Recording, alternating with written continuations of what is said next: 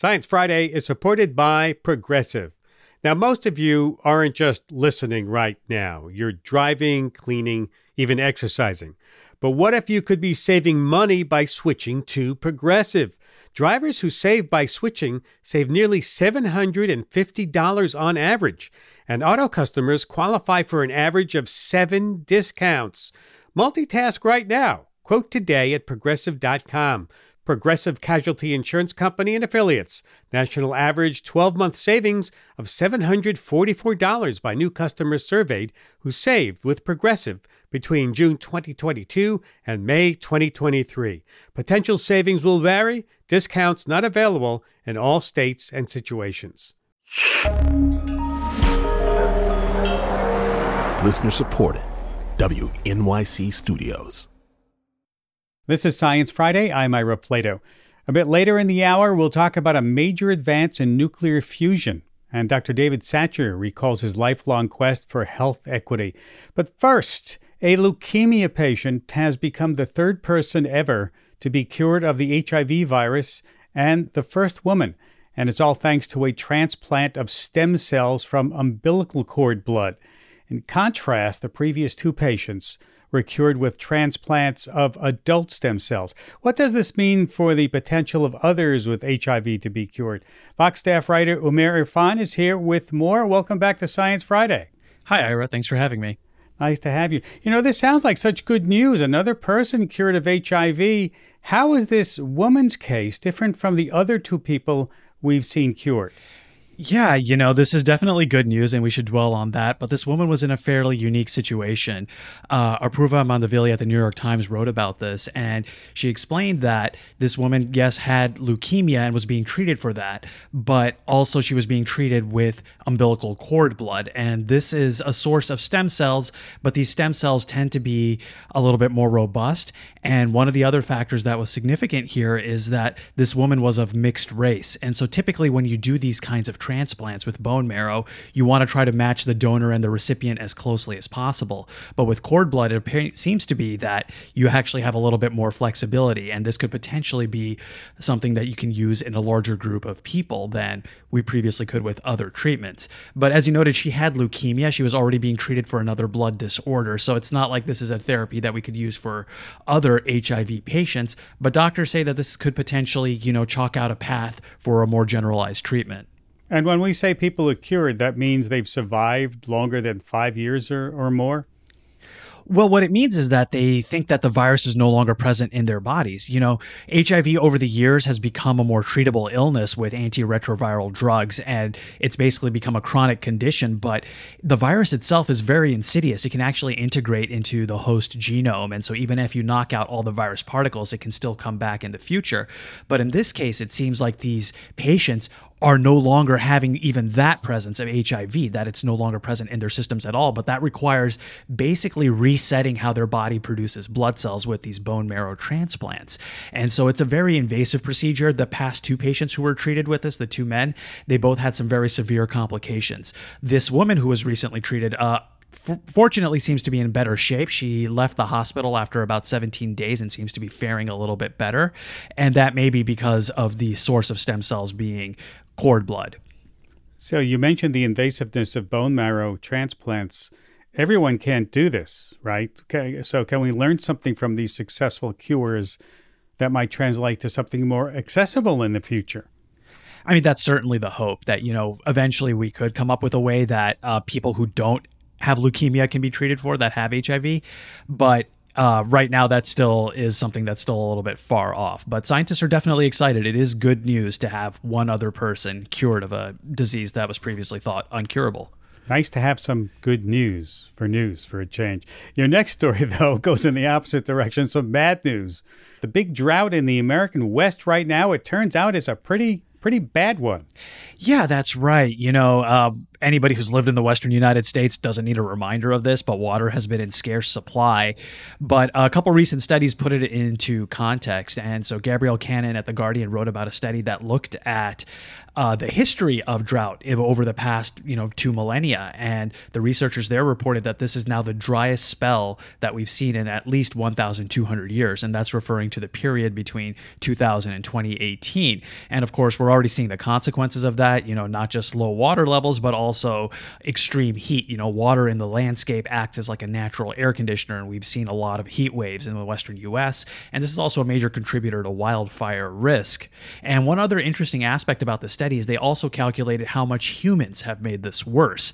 And so there's been this advance in this subfield of climate science called attribution. And in this case, they found that about 42% of this drought was made more severe due to human production of greenhouse gases. So it could get even worse then. Yeah, that's the idea, is that, if we continue putting more greenhouse gases into the atmosphere, some of these trends will continue to be exacerbated. But drought's a little bit tricky because we know that some parts of the world are going to get drier, but some parts are actually going to get wetter because as air gets warmer, it can hold on to more moisture. And so it's not necessarily a straightforward path that it will necessarily lead to more drought, but there are a lot of complicated factors at play. And in some cases, we could actually see this sort of whiplash between extreme rainfall and extreme drought. Well, you've brought me to my next subject. Nice segue. From famine to flood, because we're also seeing a more rapid sea level rise on the East Coast and in the Gulf of the U.S. 100 years worth in just 30 years. Yeah, Seth Bornstein at the Associated Press wrote about this NOAA study that, examined, again, the history and the future of sea level rise. And they found that, we'll probably see the whole past 100 years worth of sea level rise over the next 30 years. So this is about 10 to 12 inches around U.S. coastlines. But some parts are actually going to see a little bit higher sea level rise than others. So the Gulf Coast may see sea level rise as high as 1.5 feet. And there are a few different reasons for that. Water does like to seek its own level, but the planet is round.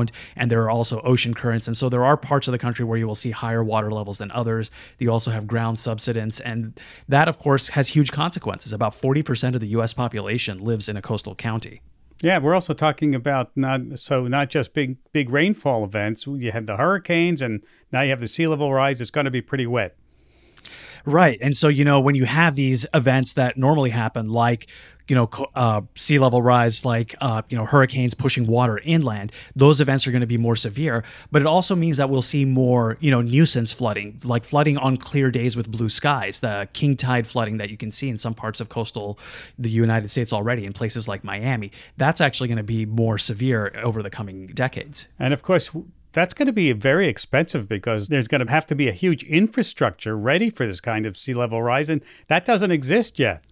That's right. Parts of the country are trying to build things like seawalls and channels to help redirect this rising water, but it's a moving target as it's accelerating, as this water is moving up faster. Cities and coastal regions are trying to adapt and are kind of scrambling to try to make sure that they can mitigate these losses. And in some cases, they have to retreat. It's not going to be worth preserving them at a certain point. It's going to be too costly. And 30 years is not a lot of time to adapt to this kind of thing. No, it's not. No. What's interesting about both of these studies, this new mega drought and the rapid sea level rise, this is sort of a recalibration of what we can expect from extreme climate change, isn't it? It feels like more than just the usual bad news. Right. As scientists start probing these mechanisms and looking at them in more detail, they keep finding unexpected ways in which they're interacting. And so we generally do see that as scientists look at these things more closely, they find that things like sea level rise are happening at a faster pace than they expected, or that aridity and drought are more severe than they realized. And what that means is that there's likely in the future, there may be more unexpected mechanisms that we don't appreciate now that could make the situation worse. Okay, let's talk about steps that can be taken. The president's big climate bill fell flat last year, but he's back at the effort to decarbonize, but this time with executive orders. What's he trying to do here? Right. Since the Build Back Better bill has been stalled in Congress, the White House is trying to look at ways that they can use their executive authorities, the things that are already granted to them under the Constitution, to try to get some climate change action underway. And the White House has already done that in several different ways with things like, electric vehicles and federal procurement. But this new executive order this week looks at the industrial sector. And this is something that's, kind of obscure from public view. These are businesses and industries that make the stuff we use to make stuff, metals, concrete, and other kinds of building materials. And they account for about 1/3 of U.S. greenhouse gas emissions. And so what President Biden wants to do is use the federal government's purchasing power to make sure that the federal government buys materials that are produced with less carbon intensive and in cleaner ways, hopefully sending a signal to the rest of the economy that this is a viable way to actually, pursue construction projects and to pursue building materials. But there's other couple investment areas in this as well. One thing is that the White House is doing is they're betting big on hydrogen. They're calling for about $9 billion in investment on hydrogen fueling stations, but also ways to produce hydrogen in a clean way. Right now, we get hydrogen fuel mainly from steam reforming methane, which has carbon footprint. And so what they want to do is try to come up with ways to get hydrogen from water using renewable energy. And one other interesting thing about this executive order is it's also looking at trade as a lever. We're trying to get other countries to clean up their act as well by putting limits on the kinds of metals that we import from other countries. So basically, we're going to set sort of a standard for metals and the other materials that we import by saying that if you don't, adhere to our environmental rules in producing these materials, then we will either add a tariff or restrict their import into the country. And that's sort of a way to nudge other countries to do more on climate change as well. Yeah, and this is typical of the government setting an example, using its big buying power to sort of turn that giant industrial ship in a different direction. Right. It's kind of hard to overstate how big the U.S. federal government is. The military alone is the single largest employer in the world. And so where you have all these buildings, infrastructure, vehicles, and just by getting the federal government to set tight standards for itself, it becomes a big purchaser, and that can help lead to economies of scale. But then also, if the government can validate and show that this works and this is cost effective, then other businesses may want to step up and try to clean up their activities as well. That'll be interesting to see how the hydrogen side plays out here. Is there a downside to using executive orders for climate change measures? Well, as we've seen, between the administrations over the past couple of years, all it takes is another administration to come in and undo everything with an executive order. So this stuff is not set in stone, but what the Biden administration and the White House is hoping is that there's enough inertia baked in that if they can get these initiatives rolling, they'll have enough benefits that they'll be irreversible. And essentially, it'll be much harder politically and feasibly to actually undo some of these changes. And one last story really quick. Orangutans using axes. It sounds like the opening of the film 2001: Space Odyssey. Yeah, that's right. I read a piece in New Scientist about this by Michael Marshall. So a team of researchers looking at orangutans at a zoo in Norway found that they could actually use tools even without being instructed on how to do so. Now, orangutans are a species that live in trees, and so they don't typically interact with stone tools on the ground. But these researchers found that if they gave them a box that was tied up with a string and a sharp rock, the orangutans figured out exactly how to use the rock to cut open the string and to get the fruit that was inside. But the one shortcoming they had was they couldn't quite coach the orangutans to make the tools in the first place. So that seems to be a little bit of a bridge too far, but it is interesting that they were able to show initiative in using these tools that they've not encountered before. Thank you, Umair. My pleasure. Thanks for having me. Umair Irfan, staff writer at Vox. He joined us from Washington, D.C. After the break, a major advance on the road to fusion energy. Stay with us. Science Friday is supported by ZBiotics. The team of PhD scientists at ZBiotics are tackling rough mornings after drinking with their new pre-alcohol probiotic. This probiotic breaks down the byproduct of alcohol while you drink and sets you up for a great next day. Check out the cutting-edge technology for yourself at zbiotics.com/Friday and use the code Friday to get 10% off your first order. ZBiotics is backed with 100% money-back guarantee, so if you're unsatisfied for any reason, they'll refund your money. That's zbiotics.com/Friday and use the code Friday at checkout for 15% off. On Notes from America, we have conversations with people across the country about how we can truly become the nation that we claim to be. Each week, we talk about race, or politics, education, relationships, usually all of them, because everything's connected. And you, our listeners, are at the center of those conversations. I'm Kai Wright. Join me on Notes from America, wherever you get your podcasts.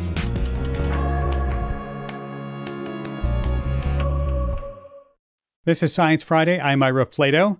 Last week, we mentioned in passing a major advance in fusion research in Europe, a test run at an experimental reactor called JET that smashed previous records for energy output. This week, we have time to talk about it in depth. What was the breakthrough? What does it mean for future attempts to achieve sustained nuclear fusion, the holy grail of clean nuclear energy production? Joining me now is Alain Béculet. He's head of the engineering domain at ITER, the next generation fusion test facility under development in France. He's also the author of the upcoming book Star Power, ITER and the International Quest for Fusion Energy, coming soon from MIT Press. Welcome to Science Friday. Thank you so much. Can you tell us what actually happened at JET? Why are people so excited? So what happened at JET that was announced last week, but in fact that happened at the end of last year, is effectively a breakthrough in one of the performance indicator of a fusion device, namely the amount of fusion power that is produced for a given duration. 20 years ago or so, JET had already achieved an important step in this nuclear reaction, performance. Namely, JET has achieved something like 16 megawatts of fusion generated by these reactions out of 20 megawatts that were injected in order to create the conditions for this reaction. So basically getting as much power from the nuclear reaction as you need to heat and to create the conditions for these reactions. But this was a very short pulse. So JET has pursued its research and development for the years after this record, and constantly improved the situation. And last week they reported the fact that now we as a community, they as a machine, are able to create something like 10-11 megawatts of fusion for 5 seconds out of something like 30-40 megawatts that are injected in order to create the conditions. So the pure performance is slightly lower, but the duration is extremely important because this record means that effectively it works. Effectively, we can create and maintain these conditions. Of course, the machine JET is at the end of what it can do with all the technologies that are present at JET. So the next step will be realized by the ITER machine that is under construction, but that will be equipped with all the technologies in order to further maintain and develop this kind of performance. Why did it stop after 5 seconds? So the reason why JET experiment stopped after 5 seconds is because this device that was built and created 40 years ago or so is not or was not equipped with the proper technologies to sustain longer. You can imagine that you have this very large heat, this very large energy that is created, and that you have to withstand it. It is exhausted from the plasma outside to the machine, and if the machine is not simply properly designed to be actively cooled and to deal with this extraction of power, then you can only rely on a very short time. And then after that, you have to stop simply. ITER is designed to create this kind of conditions for much, much longer. So it's a matter of really design of the machine. And so we have to wait for a bigger machine then. Yeah, so this bigger machine is under construction, as you said. This next step machine is called ITER. It's 10 times bigger than JET. It's really at the size of now producing 10 times more power than the power that is used to create the conditions for fusion. So it's an amplifier of power, and the goal that is given to ITER will be to amplify this power by a factor of 10 on durations that now, with the proper technology, will reach quarters of an hour, 1 hour, this kind of durations, or really much longer durations. And also demonstrating that we have have all the technologies to operate, to manipulate, to maintain this kind of conditions. So it's the pre-reactor. In fact, ITER will be the very last step before being able to build really reactors that will then generate electricity and couple to the network. You know, the joke has been for many decades that no matter when you ask, practical fusion is always 30 years away, right? Yes, right. Or 50. Or 50. we went down from 50 to 30, so it's getting better. Well, when might we see this new giant ITER reactor finished? If you come to France and visit us, you will see all the buildings, services, etc. are there, and the machine itself, the tokamak itself, is being assembled. But it's a very large machine. It's a very complex device. So this assembly will last another 5 years typically before it is finished to be ready to start. And then this machine will start its progressive operation, raise in performance, power, and so on. So the target is expected by 2035. And you think that in this new machine, you can actually create a sustained, controlled nuclear fusion for almost an hour? Yes, this is the goal. And it is the way it is designed. And once that happens, you can then move on to a construction of a practical, functioning, power-producing nuclear fusion reactor. Yes, and which is already under design. I mean, our members, all of them, if not almost all of them, have also reactor design activities in parallel to ITER. So they contribute and they participate to ITER in order to make this demonstration real. And at the same time, they are preparing the first reactors. You must be just jumping up and down waiting for this to be finished at ITER. Indeed, and I'm not the only one. But no, it's very exciting. And the other very exciting part is the fact that this is international and completely international and for a very long time. So it's multicultural. It's very, very interesting. The grail here is really that this kind of electricity source, energy source, has a very large attractiveness. I mean, this is a nuclear reaction based on very light nuclei. So this is something that is not of the kind of the fission reactors creating a lot of nuclear waste, nuclear problems, etc. It's an intrinsically safe process. A nuclear fusion reactor cannot explode, cannot diverge. It can only work or stop. So you have this kind of promises and others that make this research attractive. But it's a very big challenge. We are trying to capture and to master a small piece of the sun. So it's something that is extremely difficult. Mankind today is very attracted and very occupied and busy with trying to move to Mars. Okay, and I think that everybody understands how difficult it is to go to Mars, to land on Mars, to live on Mars, and so on. Fusion is trying to do the same kind of things, but to go on the sun, in a sense. Okay, so we are trying also to achieve this kind of very, very challenging goal. And but if we manage to do that, and there are still a lot of things to do to be able to master this. But if we manage to do that, yes, then we have a potentially very interesting, very unexhaustible, in a sense, a source of energy for mankind and for quite some time. I'll tell you what, we'll meet back here when you have ITER finished. And Sure. We'll be very happy to talk about it then, and we wish you great luck in trying to capture the sun. That's very kind. Thank you so much. Alain Bécoulet is head of the engineering domain at ITER in France. He's also the author of the upcoming book, Star Power, ITER and the International Quest for Fusion Energy.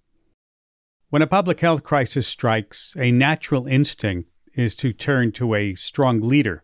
Just think of this COVID pandemic. We want someone who can calm our fears, who can tell us what to expect next and the steps we can take to make things better.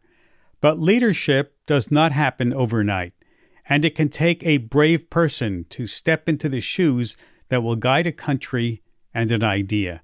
My next guest has a long and storied history of public health leadership. His new book, My Quest for Health Equity, Notes on Learning While Leading, is out now on paperback.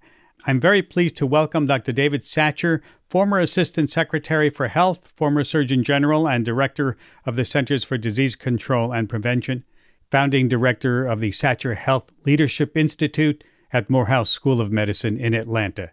Welcome to Science Friday. Good morning, Alroy. It's great to be with you. Nice to have you. Let's talk about your personal history, because in your book you refer to it many, many times. Your personal history with health equity started very early when you were, just a toddler? Yes, I had a very serious experience with whooping cough before I was 2 years of age. And I know it was serious because the one black doctor in Anderson who came out to the farm to see me told my parents that he didn't expect me to survive the week. And so that's the story that they always tell, is that I was not expected to live. And my mother feels very proud of the fact, I felt very proud of the fact that she was able to take care of me through this threat to my life. And that doctor who treated you... Dr. Jackson. And that Dr. Jackson who treated you left a big impression on you about what you did with your life, correct? Very much so. I never actually met him after I became old enough to know people, so I don't remember the interactions. But by the time I was 4 years of age, my mother was talking about Dr. Jackson and the fact that he came out there and that he didn't think I was going to live. Did that set you to thinking about becoming a physician yourself? By the time I was 6 years old, I was telling everybody that I was going to be a doctor like Dr. Jackson. Clearly, because my mother talked so much about Dr. Jackson and the fact that he gave up his off day and came out to the farm and he worked so closely with them. And as a result, I survived that struggle with whooping cough and pneumonia. Let's talk a bit about your educational history, because you mention in your book how important you believe education is. Neither of your parents finished elementary school. They made education a priority for you and your siblings. Tell me about your educational journey as a young black man. Well, it was quite a journey. I had 8 siblings, and we all went to school, and we were told that education was a priority, that we were not going to be kept out of school to work on the farm. We had to do the work after we got home and before we left for school. We had to do the work on the farm. Each one of us had an assignment, but we couldn't do it at the cost of education. And you believe that education is key to leadership and getting ahead in life. I do. I think education is one of the greatest opportunities that we have when it comes to the things that determine our future. We now call them the social determinants of health.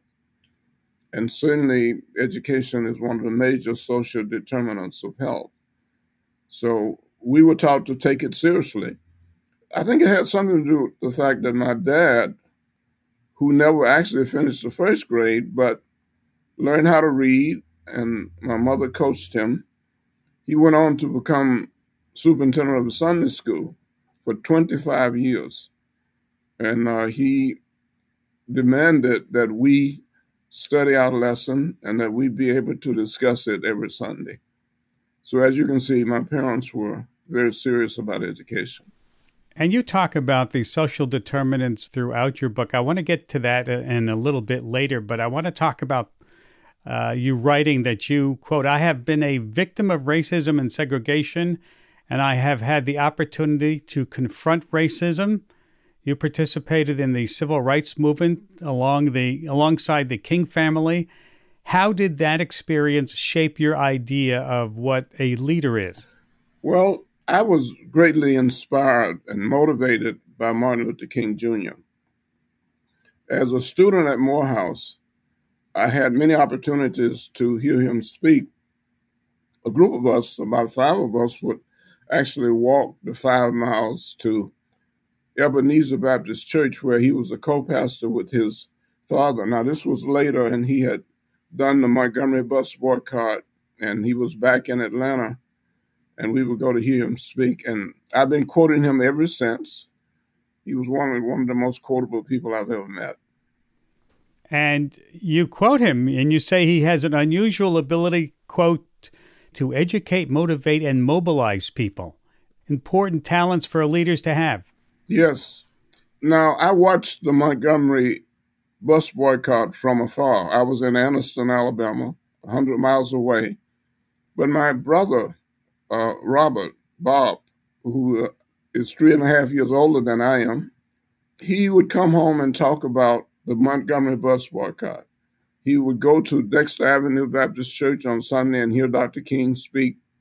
And then he would get out and walk, join the boycott. As you know, that was one of the most successful civil rights intervention that we've ever had in this country. And it was the beginning of Martin Luther King's journey as a leader. This is Science Friday from WNYC Studios. And you say that civil rights, and now I want to get back to what you mentioned before, health equity, are intertwined. Please explain what you mean by that. Well, health equity is critical. And I say that because health equity is not having equal access. It is getting what you need to be healthy. And certainly one of the biggest challenges that we face as a people, and that many people still face, is the inability to receive the care that they need. And so I have worked very hard throughout my life and career to find out what is it that people really need to be healthy. And we don't all need the same thing, but we all need the opportunity to make the best of our own health. And that means having access to quality health care, which is so rare for so many people in this country. And how do we get there? How do we get health equity in this country? Well, number one, I think it's really critical for us to understand that health equity is important for the nation, not just for the people who are trying to get in the door. It is interesting, though, that the United States is one of the rare countries that apparently doesn't see health equity as important, to the extent that we make sure that everybody has access to it. And so that's an ongoing struggle as we educate more physicians, more nurses, more public health leaders, getting people to realize that it is in the nation's best interest to provide health equity and for people to be able to realize the optimal health status for themselves. We have to take a break, and when we come back, more with Dr. David Satcher about leadership and health equity. Science Friday is supported by ZBiotics. The team of PhD scientists at ZBiotics are tackling rough mornings after drinking with their new pre-alcohol probiotic. This probiotic breaks down the byproduct of alcohol while you drink and sets you up for a great next day. Check out the cutting-edge technology for yourself at zbiotics.com/Friday and use the code Friday to get 10% off your first order. ZBiotics is backed with 100% money-back guarantee, so if you're unsatisfied for any reason, they'll refund your money. That's zbiotics.com/Friday and use the code Friday at checkout for 15% off. This is Science Friday. I'm Ira Flato. We're continuing our conversation with Dr. David Satcher, former Assistant Secretary for Health, former Surgeon General, Director of the Centers for Disease Control and Prevention. His new book, My Quest for Health Equity, Notes on Learning While Leading, is out now in paperback. Speaking of showing leadership as a physician, you were a pioneer for Black physicians. And for some, you may have been the first prolific Black government physician they were ever exposed to. Do you feel a responsibility to be a good role model for other people? I do, yes. I've felt that for a long time. I think being around people like Dr. King and Benjamin Mays, who was president at Morehouse College, and others, you're really challenged to think about, why are you here? What's your role in life? What's your responsibility? So, yeah, I do. I've always felt that I'm looking always for the best way to live up to my responsibility to other people. I can't see children not getting access to health care and feel like I don't have a responsibility. I do. As long as poverty is a major health problem, public health problem, then we're all responsible. You're right that you carry with you the sayings of Dr. Benjamin Elijah Mays, whom you've talked about at Morehouse. And those sayings include, quote, "The tragedy in life does not lie in not reaching your goal. The tragedy lies in having no goal to reach." Wow, right on target. Hey, you wrote it. do you feel that you have reached your goal? No, by no means. I've reached a lot of goals, but not my goal, because I think my goal must be to make health care available to all people, not just in this country. It's really sad to be able to have to say that it's not available to all people in this country. It still often depends upon where you live, where you work, how much money you have, and I think that's an issue. Now, the reason that I have put so much emphasis on public health in my career, even though I trained in medicine and pediatrics, I went into public health because I think the definition of public health fits me. It says that public health is the cooperative efforts of a people to create the conditions in which people can be healthy. In other words, public health is not just about getting health care. It's about dealing with the conditions that make people sick in the first place. And you say that to many people, public health means just seeing a good doctor, but you write that no, it involves good nutrition, a good place to live. There are other environmental factors that contribute much more to public health than just access to a good doctor. No question about it. Public health recognizes that, number one, we are a community. And in this community, we have a responsibility for each other. And we have to find a way to make sure that the conditions, and I want to repeat that word again because it takes us back to the social determinants of health. Public health is the cooperative efforts to create the conditions in which people can be healthy. The conditions. And some people don't have those conditions. From birth to death, they live in conditions that are not conducive to good health. And so part of what we do together is to try to change those conditions. So it's not just about medical care. It's about creating conditions where people can live healthy lives.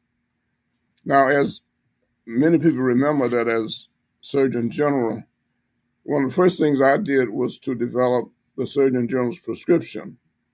And the things on this prescription are pretty simple. Moderate physical activity at least 5 days a week, 30 minutes a day, eating at least 5 servings of fruits and vegetables, avoiding toxins, including tobacco. So those are the kinds of things: responsible sexual behavior, daily participation in relaxing and stress-reducing activities. So I don't believe that health care or good health is just a system responsibility. I think it starts with individuals, but somebody needs to educate individuals. Do you think we're doing an adequate job at that educational process? No, we're not. I mean, it's one of the weaknesses of our system. And I think in the system, we're often rewarded because we don't do a good job. I guess during the time that I was Surgeon General, and really before, people heard me talk about that our system of healthcare created disparities in health. And so the whole issue of eliminating disparities became a big issue starting in 2000 when we released the plan, the Healthy People 2010. But that commitment to closing the gap, to eliminating disparities in health, was based on the fact that we felt that these were disparities that we have to create. Now, when we talk about COVID-19, it's very clear that there are some people who are going to have an experience with COVID-19 that's different from others. And as a rule, they're going to get COVID-19 more frequently, and they're going to die earlier. They're going to more likely to be hospitalized. And when you look at it, it's mainly because they had risk factors. Health disparities are risk factors. And so go look at the people who are in the hospital, those who have been there, those who have died.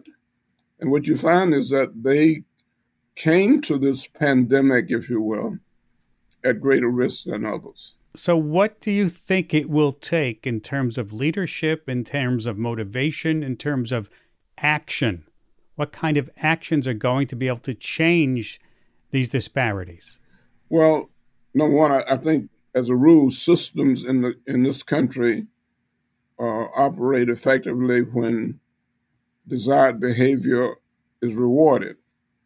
And we certainly need to do a better job of rewarding people who serve valiantly on the front lines of healthcare to not just keep people alive, but to keep people healthy. When I say reward, I'm not just talking about money. Reward people who do a good job on the front line of healthcare, people who are often completely ignored, neglected, frontline workers who, with a little help, would keep many more people alive. And yet, even without that help, they're doing a great job. So frontline workers, nurses, I know that physicians don't like to think of nurses as being at the leadership of the healthcare system, but nurses really, not just in the hospitals with our COVID patients, but many other settings, nurses serve valiantly. And they die because of this kind of service that they provide. And we've seen that in this pandemic. What about training physicians to better understand what these other factors of health are? Well, I think that's sort of where it begins for me. I think I went to medical school already feeling very strongly the obligation that physicians had. And for me, it goes back again to Dr. Jackson.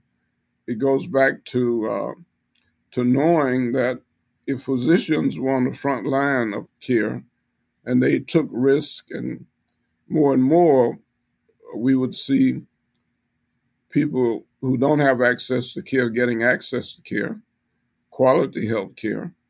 So I think physicians have a leadership responsibility, and that's not to say that all of the leaders in healthcare should be physicians, but it says that physicians have a leadership responsibility when it comes to health and healthcare, one that we haven't always carried out, and that should change.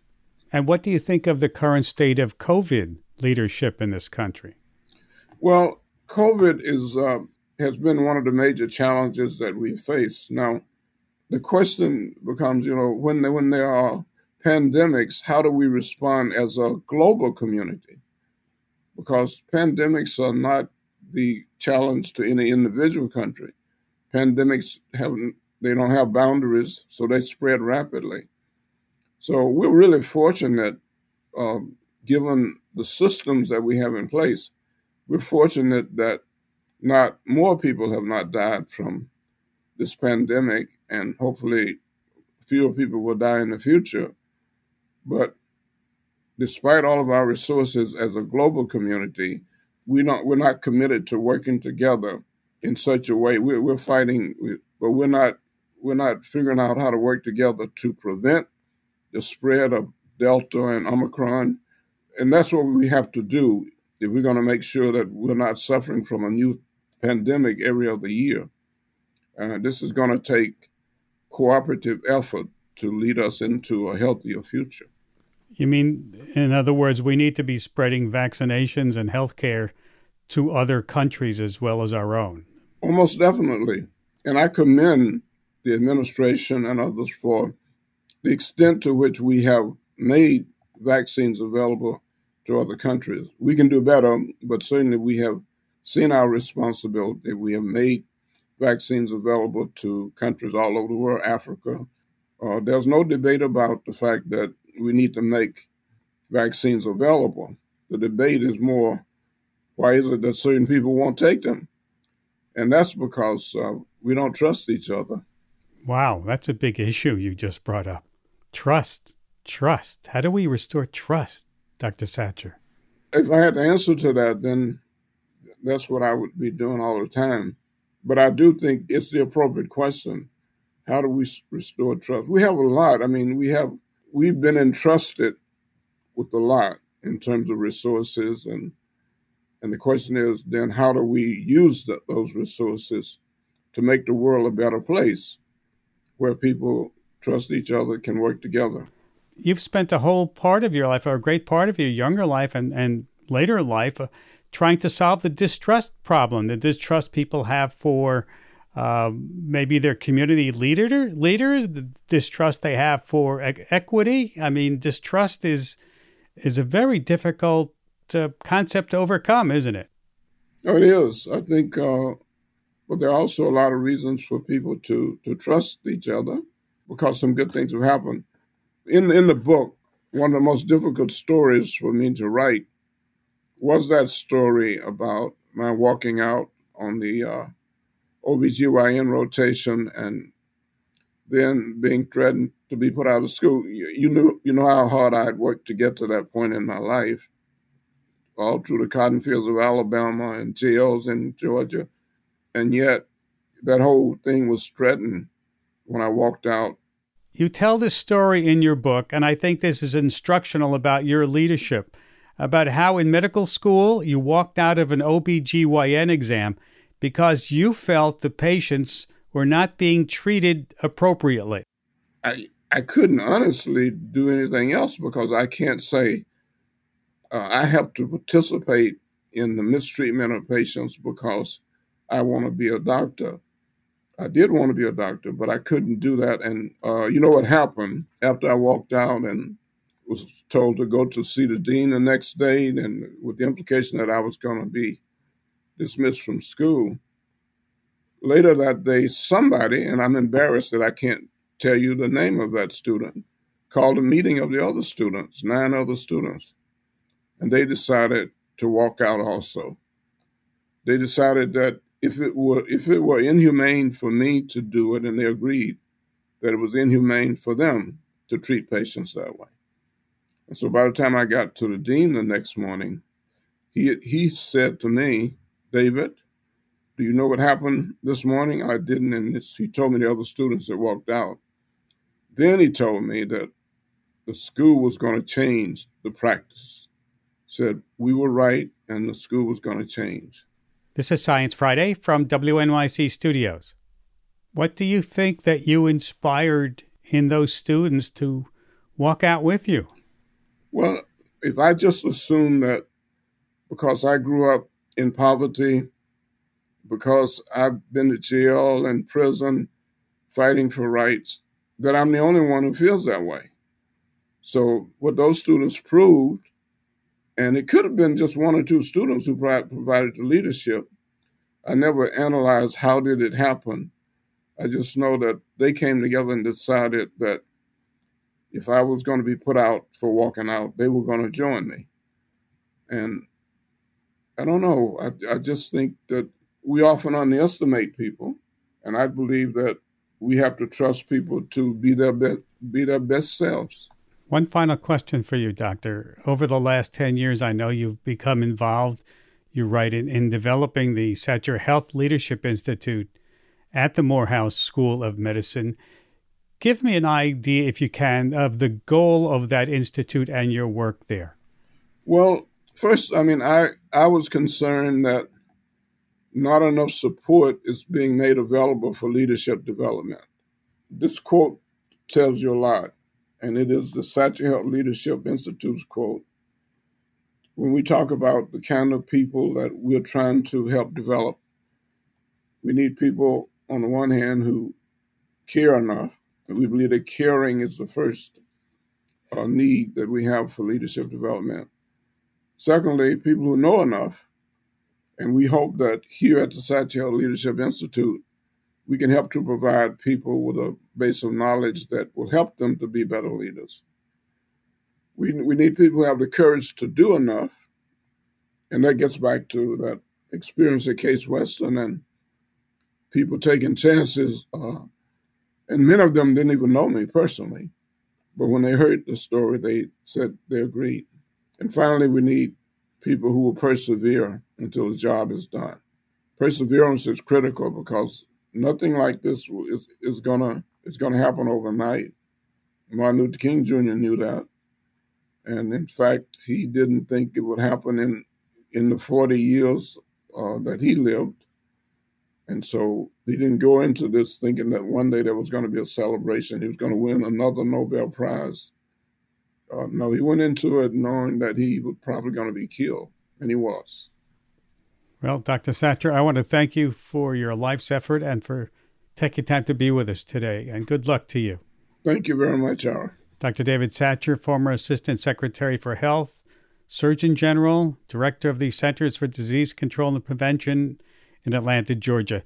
His new book, My Quest for Health Equity, Notes on Learning While Leading, is out now on paperback, and you can read an excerpt from the book on our website, sciencefriday.com/healthequity. And that's about all the time we have for this hour. Here's Diana Montano with some of the folks who helped make this show possible. Thanks, Ira. Kyle Mariam Viterbo is our community manager. Danielle Dana is our executive director. Wendy Coonrod is our stewardship manager. And I'm Diana Montano, experiences manager. Thanks for listening. Thank you, Diana. BJ Liederman composed our theme music. And of course, if you missed any part of the program or you would like to hear it again, subscribe to our podcasts. Have a great weekend. I'm Ira Flato.